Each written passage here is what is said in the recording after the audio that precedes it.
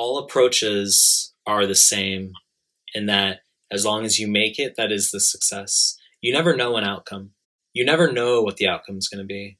I think that's kind of the coolest part, is that sometimes you'll make the most absurdly low probability approaches that will convert. You never, right. So you never know the outcome. I mean, I wrote about in one of my posts that like, I accosted a girl, I said hi to a girl on a pedestrian footbridge passing over a highway. And I ended up traveling to the Maldives with her in New Zealand. You have to really like understand what I'm saying for a second.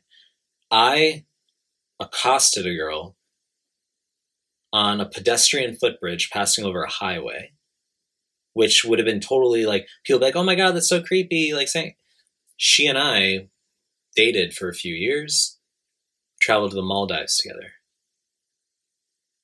around South Pacific Islands together. So one of the girls I was dating. So I'm saying, you don't know outcome.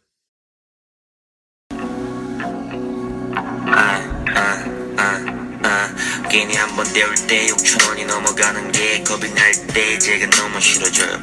아무렇지 않게 먹고 싶은 것만 삼시세끼 먹는 그대들은 어떤 기분이신가요? 조밥집 알바할 때 한 조각에 10,000원짜리